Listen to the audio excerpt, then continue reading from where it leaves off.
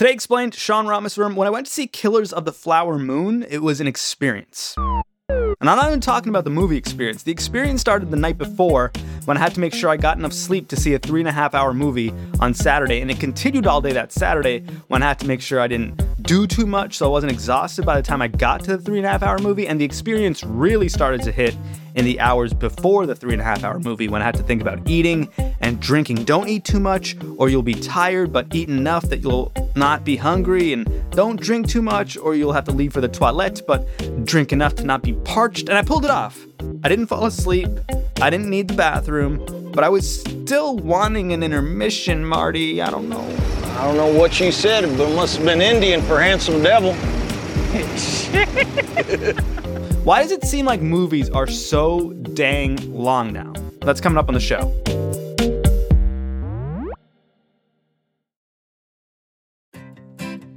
Support for this show comes from Slack. You're a growing business, and you can't afford to slow down. If anything, you could probably use a few more hours in the day. That's why the most successful growing businesses are working together in Slack. Slack is where work happens, with all your people, data, and information in one AI-powered place. Start a call instantly in huddles and ditch cumbersome calendar invites. Or build an automation with Workflow Builder to take routine tasks off your plate. No coding required. Grow your business in Slack. Visit slack.com to get started. And now, on with the show. Today Explained. Sam Adams, you write about culture at Slate. Oppenheimer, Killers of the Flower Moon, Napoleon now, all 3 hours long or approaching 3 hours. I think there's like a 7-hour cut of Napoleon or something. It's got a lot of people saying movies should be shorter. Is that what made you write an investigation about long movies for Slate? As long as I've been reading about movies, certainly people have been saying that they've been too long. And it comes up especially this time every year because this is when we get the sort of like big prestige releases from the studios, which tend to be longer and more epic. So I went into this with the assumption that, movies are getting longer. And I was, prepared to argue at least in defense of that, because some of those long movies I think are really great. I like that feeling of a big, expansive story that takes you places. But then when you actually look at the data, it's true that movies have gotten longer over the last 100 years or something, but that basically peaks in 1960 for several reasons. 1960? Yes. That's when we start to get the 90-minute to 2-hour movie that we sort of think of as a regular length now. And it really hasn't changed in the last 60, 70 years. Let's just start with the fact that this complaint isn't new, because it feels like this is very much a contemporary issue. But how long have people been complaining about movies being too long? Yeah, I couldn't find the first time that people were complaining about movies overall being too long. I loved The Arrival of a Train. C'est magnifique, but I don't see why it had to be 50 whole seconds. I think certainly when you had this period in the 1950s where the studio started to roll out what they called roadshow versions of movies, sort of, the big, overblown, often musicals like Oklahoma or The Sound of Music. They would do them as a sort of all-evening affair. They would have intermissions. They would have printed programs because they were trying to emphasize how movies were different from TV. That often meant movies that were just longer than they needed to be just because they needed them to feel big. So people complained about those specific movies being too long. When people started complaining about movies overall being too long, I know at least as early as the early 1990s. So it's, 30, 40 years at minimum. And what were people complaining about in the 90s? Well, it's almost quaint. In the 1990s, this article I found in Entertainment Weekly was saying, well, these movies are 121 minutes long. They're over 2 hours. It's like, oh, you sweet summer child. Here's the short of it. A Few Good Men, 138 minutes, is the latest of a literally growing group of really long movies. In fact, a little investigation proves that running times for feature films have stretched from an average of 90 minutes in the 1930s to 121 minutes today. Because now we're looking at, the average movie in the box office top 10 this year is 2 hours and 23 minutes. If you look at the all-time top 10 box office movies, the top 4 are all over 2 hours and 40 minutes. So it does feel like these, certainly the biggest, noisiest movies that take up the most space are getting longer. People have been feeling this way for decades. What does the data say? What is actually going on with movie lengths? Are they getting longer? Yeah, so people have been feeling that movies have been getting longer for a long time. But if you look at the numbers, that isn't really true. There's a period sort of at the beginning of the sound era, sort of 1930 to 1960, where average running times do go up significantly. Then one morning you wake up, the guy's gone, the saxophone's gone, all that's left behind is a pair of old socks and a tube of toothpaste. And then in 1960, it basically plateaus. I think there are a couple of reasons for that. One is just, filmmakers and studios kind of getting used to this new medium, finding a kind of comfortable monoform that's roughly the same length as a stage play. Also, what happens in 1960 is that you really start to lose the double feature structure of movies, which is where there was sort of an A picture, which is basically what we would think of as sort of regular movie length now. And then this whole separate class of B movies, which were a little over an hour, sort of 60 to 75 minutes long. Those basically get phased out in the 1960s. So it's you just lose a whole class of short movies, and that's why the average plateaus at that point. But since 1960, it really hasn't changed very much. You find the sort of average movie length is basically now what it was then. So almost no matter what age you are, the movies now are, on average, at least the same length as they were when you were growing up. Wait, what was going on in the 1960s that people would want to go see two movies at once? I know that's still a thing that you can find at like a repertory cinema, but for the most part, people just want the one movie these days, obviously. You would spend a day at the pictures and there would be, newsreels. December 7th, 1941. No American will ever forget this Sunday morning in Hawaii. And cartoons and multiple movies playing, and you would just kind of wander in when you felt like it and leave when you left. And if that was in the middle of a movie, at either end, that was just how it was. You would come in and stay till you got to the point when it played the second time, and then you would leave. So you might be there for 3, 4, 5 hours, but it wasn't just for one film. In 1960, one of the things that happened is that's the year that Psycho came out, and there was this very famous advertising campaign where they said, "I've suggested that Psycho be seen from the beginning. In fact, this is more than a suggestion. It is required." And here is what Broadway saw. No one will be admitted to the theater after the start of each performance of Psycho.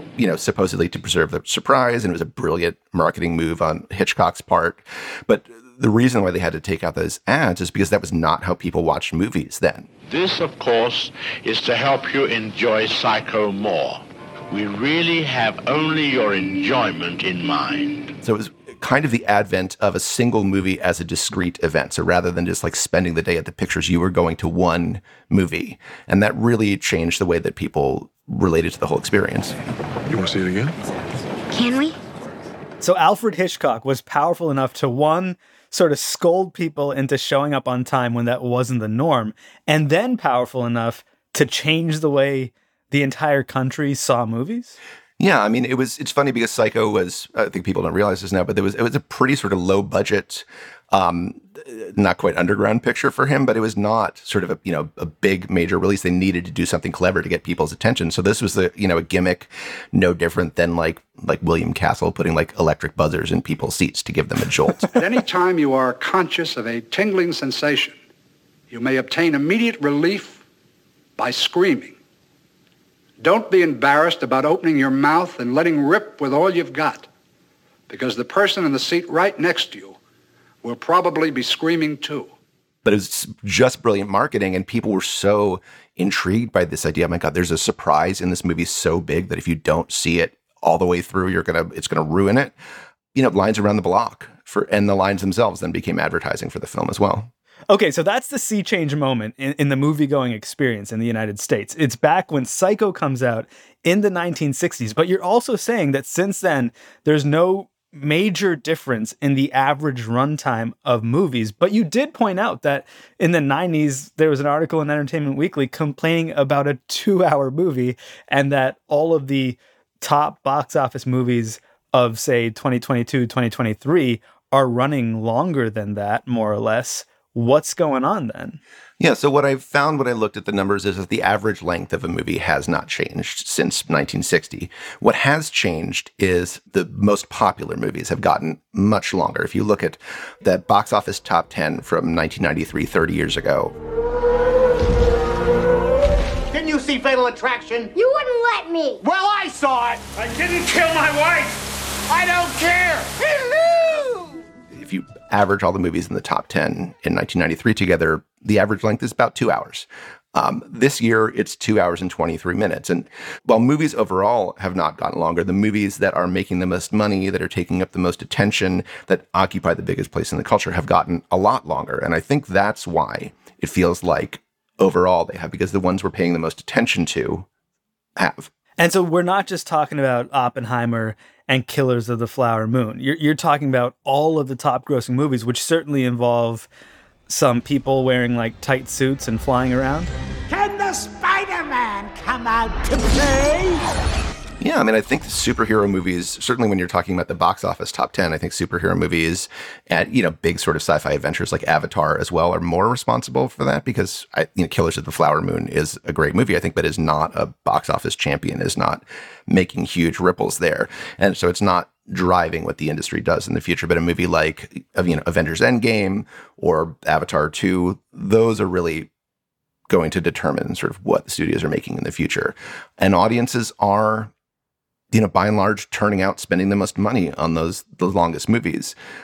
What was interesting to me, this is not a conclusion I would have come to before looking through this, is that, the data sort of says this like unequivocally. The reason that movies keep getting longer is because the longer movies are more popular. Those are the movies that most people are going to see. So people may complain and they may feel that movies are too long, but when they vote with their box office dollars, those are actually the ones that they are preferring to see. Which means, if we're rewarding studios and directors and writers for the longer movies by going to see them, we're going to get more of those, right? Yes. Hollywood is extremely reactive that way. So they will make more of what people go to see. So as long as people keep spending the most money to go see these longer movies, they're going to keep making them long. Enjoy the show.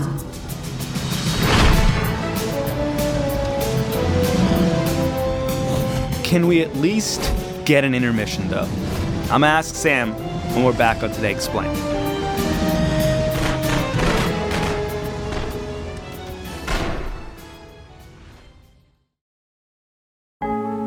Support for the show today comes from Quince. It's a time of year where the weather is changing.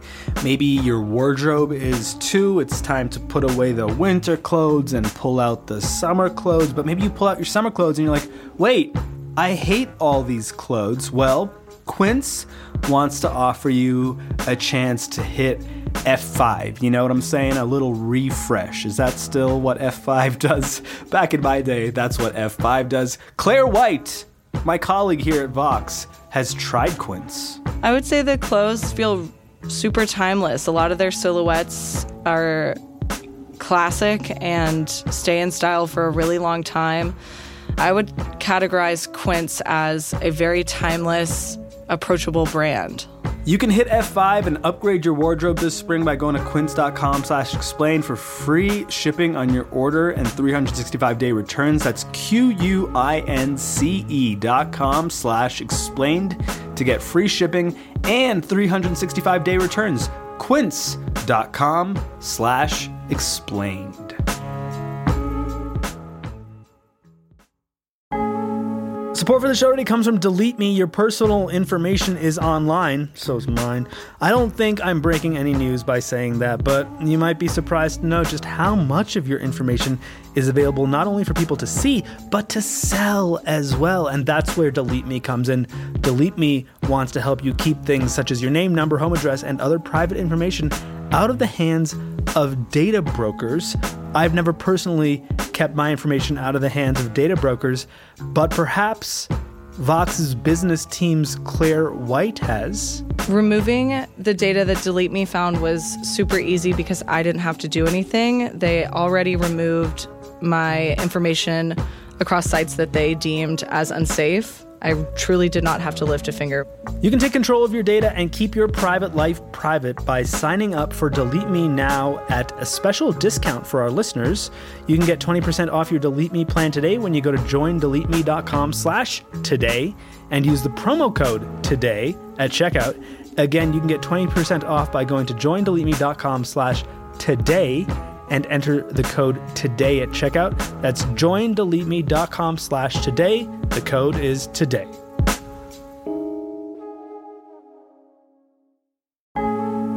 Support for the show today comes from Delete Me. Your personal information is online, so's mine. I don't think I'm breaking any news by saying that, but you might be surprised to know just how much of your information is available not only for people to see, but to sell as well. And that's where Delete Me comes in. Delete Me wants to help you keep things such as your name, number, home address, and other private information out of the hands of data brokers. I've never personally kept my information out of the hands of data brokers, but perhaps Vox's business team's Claire White has. Removing the data that Delete Me found was super easy because I didn't have to do anything. They already removed my information across sites that they deemed as unsafe. I truly did not have to lift a finger. You can take control of your data and keep your private life private by signing up for Delete Me now at a special discount for our listeners. You can get 20% off your Delete Me plan today when you go to joindeleteme.com/today and use the promo code TODAY at checkout. Again, you can get 20% off by going to joindeleteme.com/today and enter the code TODAY at checkout. That's joindeleteme.com/today. The code is TODAY.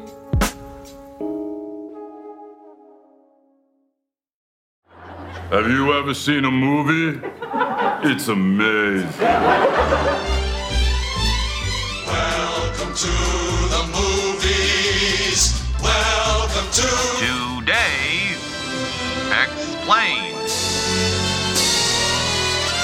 Sam Adams, Slate. So it seems like movies aren't going to get any shorter anytime soon based on the fact that people keep going to see the long movies. But can we at least get intermissions? I think the short answer is unfortunately no, for a couple of reasons. One is that as far as I can tell, the theaters don't want them. It seems like it would work to the theater's benefit if you give people a little break in the middle of the movie to go out and, buy another popcorn, another soda, whatever. Delicious things to eat.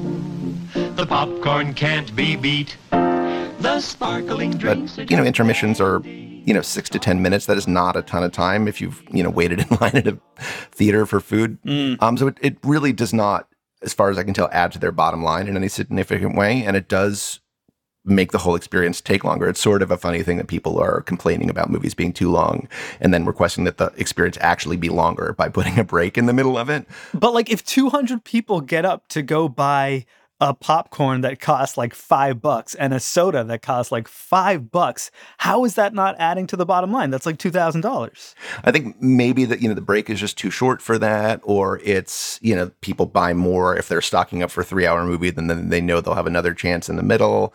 I don't know exactly what it is, but theaters, I think, have not found that it's worth certainly the hassle of having crowds spill out into the hallway and come back in the middle of the movie while they're seating 12 other screens. It just doesn't seem to work out to their benefit.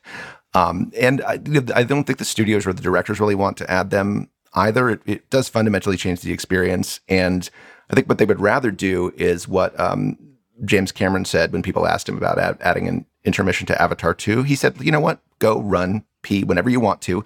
Then you can see the part you missed when you come back and pay to see the movie a second time. And I think that's the strategy.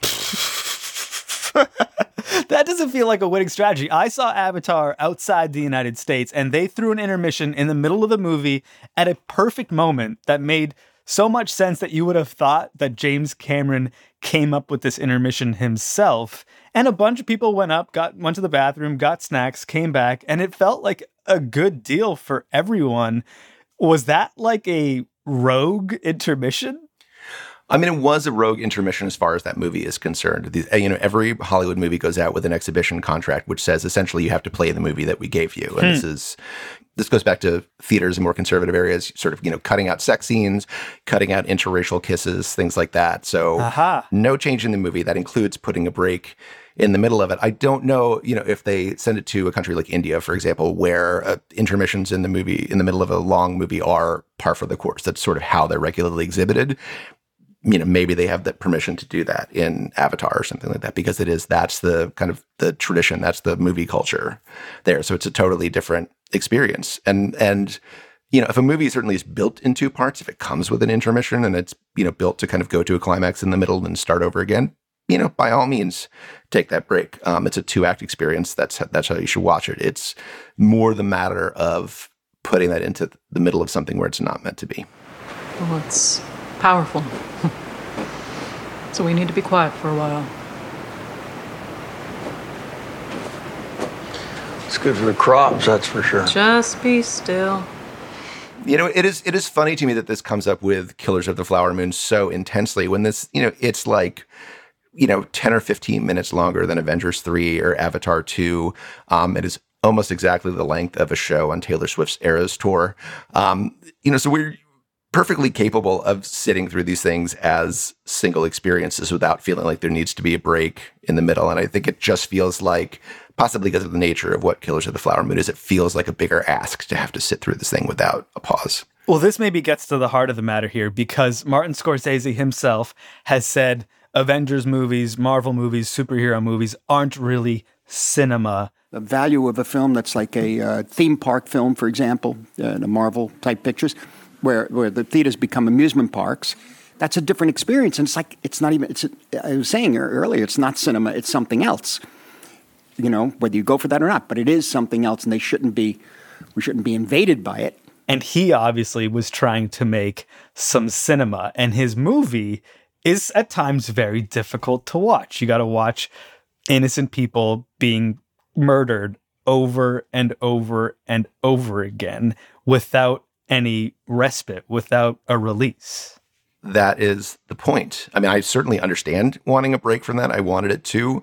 I definitely have seen sort of Native American viewers talking on social media about this just being this unrelenting assault and really feeling kind of traumatized by the experience. And I'm certainly not going to tell them not to feel that way. I understand why they do.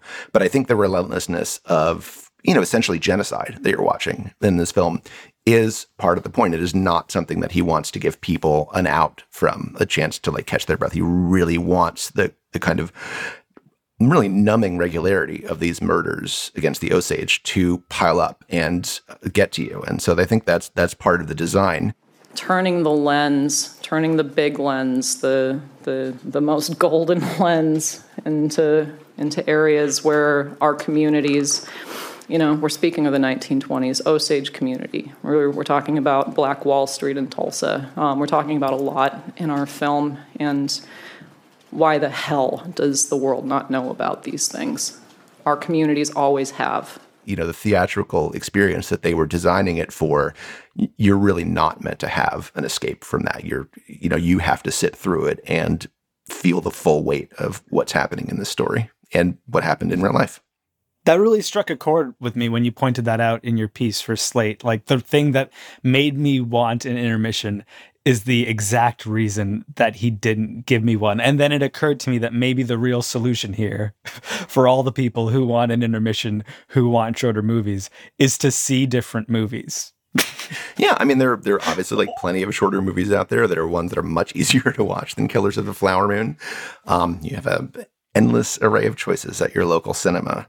But I do think there is something at least potentially special about the experience of watching a certain kind of long movie when the running time is used intelligently by a smart filmmaker who is really thinking about the kind of experience they are putting you through in the seats, and not just kind of letting the story run long as a sort of cheat code to make something feel epic or important. I love your name, Marilyn Monroe. So totally phony. I love it. And I think that happens a lot too, and that's part of the reason why it feels like movies are getting too long, because some of them definitely are. There are movies that are essentially using bloated running times as a kind of just a way of signifying that they're important without actually being important, making you feel like something you have to see. I don't think the reason that, for example, The Marvels is the biggest box office bomb in the Marvel Cinematic Universe's history is because it's the shortest film. And there's the numbers right there. 54.8 million, a full $1 million shy of what the Hulk did 15 years ago. But does the fact that it's an hour and 45 minutes, whereas Avengers Endgame is over 3 hours, does it make it feel a little more skippable? Probably. And then when it comes to like the Napoleons and the Oppenheimers and the Killers of the Flower Moon, you feel like these are the movies that are maybe earning it? Some of them are, yeah. And Napoleon's an interesting case because that's a 2.5 hour movie that actually feels way too short. It feels sort of weirdly cut up and sort of sliced and diced because there is a 4-hour cut of it that Ridley Scott is going to be putting out on streaming, and that's his preferred version. So that's a case where this, pretty long movie feels like there's not enough of it. There's a quote from Roger Ebert that is you're required to use when you have this discussion, which is that no good movie is too long and no bad movie is short enough. And I think that's indisputably true. If you watch a movie like Napoleon, which is 2.5 hours long, I want to see the 4-hour cut of that, even though I was kind of iffy on the 2.5 hour version. It just feels like there's not enough. It feels like there's things missing. So I'm curious to see the full version of that. You can't wait to see a 4-hour version of that movie. I can't. I mean, maybe I'm a glutton for punishment. That is a perfectly fair conclusion here.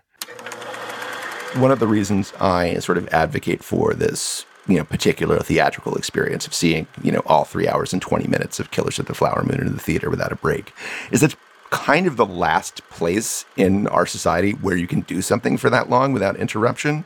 I have a teenager and 2 dogs, and there's no way I'm getting through a 3-hour and 20-minute movie at home without some sort of interruption. It's just not going to happen. The movie theater is the only place where I get that amount of time to concentrate on one thing for that long. And I think that is an important experience to preserve.